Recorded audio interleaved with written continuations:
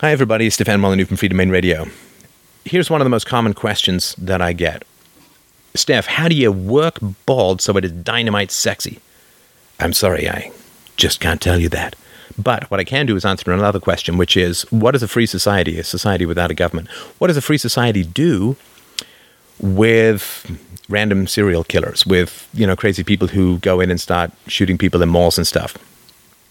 And my argument, my answer has been for many years, well, there are so many signs that this is going to happen that any agency or group that was charged with protecting people from such events would find it very easy to identify such potential murderers and change the outcome of the direction, the momentum of their life.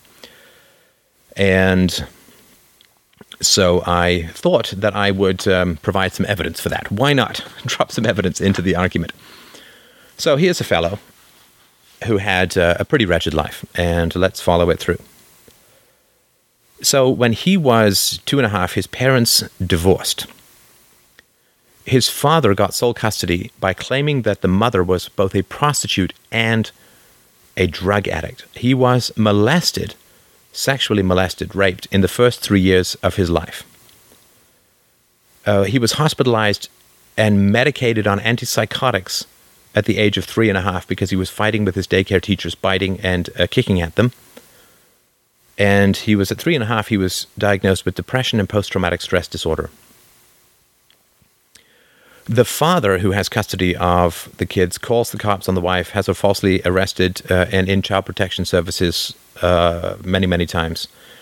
And the wife abandons the son, the boy, from his age of 7 to 17. And this is a pretty wretched beginning. I think we can all pretty much understand that. I mean, there was absolutely monstrous parents on every level. And, brain-destroying meds, for want of a better phrase, when he was incredibly young. So, as an adult, he starts making threats of killing and hurting people. He openly talks about suicide with his friends. He's been on psychotropic medication for many years. His mother smokes marijuana with him a few months before what happens. He's caught by police drinking underage in his Jeep. He writes a suicide note, but doesn't follow through. He's caught cheating on his girlfriend. His girlfriend catches him. He talks about suicide again, writes suicide notes. He takes a gun and shows it to other children. And I think it's the night before the events in question, his mother notices, sort of thinks or believes that a gun is missing and goes to try and find it. The son writes another suicide note. His mother has kicked him out of his house and thrown out all of his belongings. And so this man, I guess young man now, he's a teenager, he sees a friend from the mental hospital, says that his options are running out. He's been staying with some people outside of his family. He calls these people he's been staying with and apologizes for what he's about to do. He calls his mother and apologizes for what he is about to do as well. The woman, a mother figure in his life, says that he'd been rejected and treated like a dog all through his life by everyone. And he says he's been a piece of shit his whole life. He's going to take other pieces of shit out with him when he goes. Now I'm going to be famous is in his suicide note. And on December 5th, 2007, Robert Hawkins walked into the Von Moore Mall in Omaha, Nebraska, carrying an AK-47 rifle and 30 rounds of ammunition. He gunned down 8 people and wounded 2 others before shooting himself in what's been called the deadliest mall shooting in U.S. history. People say that we're violent by nature. This is just simply not true. And look at the amount of unbelievably wretched, hellish, satanic abuse that this poor child had been subjected to his whole life. Raped as an infant. His parents divorce. His psycho dad drives his mother away. His mother abandons him. He's hospitalized at 3 for unbelievably violent and aggressive behavior with his childcare workers. Of course, he's in the government system. I think basically they were just trying to get him to adulthood so that they would no longer be liable. But who's liable? If I kick and beat and abuse my dog to the point where the dog bites someone, I'm liable. But this is not the case when we turn innocent, helpless, dependent children into brain-destroyed murder machines and turn them loose in society. Are the parents responsible? Can the parents be sued for what they did to the child? Can the father be sued? Can the mother be sued?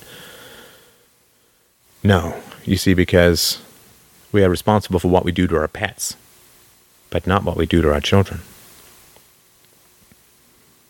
Did he receive any sympathy his whole life? Did he receive any moral compassion and understanding? Seems unlikely.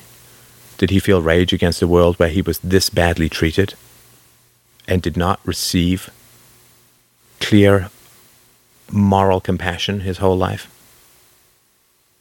Where the goal of his mental health care workers was to reintegrate him into the family that had destroyed his mind, wrecked his soul?